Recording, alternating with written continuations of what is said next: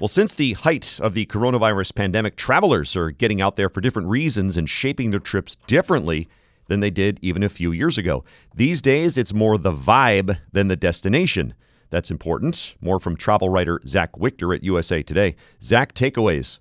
The main takeaway is really that people are just prioritizing their ability to make these memories, to have good experiences, and not necessarily the destination itself. Another thing that Expedia has found is folks are really willing to travel for things like concerts. So let's say the example that Expedia's spokesperson gave me was, let's say you live in New York and there's a big concert tour coming through town. Tickets are really expensive in New York, and you find that you're able, for the same price as you would pay to get a ticket to the concert in New York, actually make a weekend out of it. So get a cheaper ticket in another city, travel to that city, and then have an experience, stay in a hotel there, get to do some sightseeing in addition. So that's become a really popular way for people to travel, kind of pegging it to another event.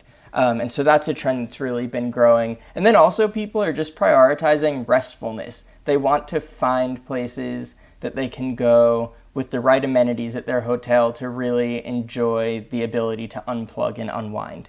We're speaking with Zach Wichter, travel writer at USA Today. His piece is called "It's Not the Destination, It's the Vibes, What Americans Want in Their Vacations Now." You know, that was interesting that you referenced that. So I've not done that, but some people look into like what the bedding is like, or the pillow, or the window curtains. Yeah, exactly. That's what Expedia told me, that people are really focusing in on how the hotels are fitted out. And I know for window curtains specifically that this is something, obviously, I'm primarily an airline reporter, and this is something that I know a lot of airlines really focus on when they're looking at layover hotels that actually have sort of requirements for how effective the blackout curtains are, so that if their crews have a layover at a weird time, they're still able to get their FAA required rest. So honestly, I'm not all that surprised to hear that this is something that, you know, non-professional travelers are looking at now too.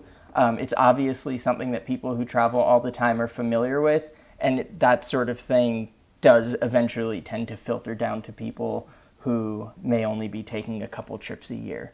So we seem to be spending a little more for these experiential type things. Are we cutting spending elsewhere to make it happen, or we just have the money, or what? Yeah, I mean, that's another thing that's definitely showing up. People are willing to kind of scrimp and save in other areas, if that means, you know, maybe buying the store brand instead of the name brand on their grocery shop or something like that, and put it away towards a travel fund. People post-pandemic, or, you know, since the lockdowns anyway, have really prioritized being able to spend quality time with people that they care about, to create new memories, to have experiences, and they're willing to sacrifice in other areas to save up money to be able to do those things. Thanks, Zach. That's Zach Wichter, travel writer at USA Today.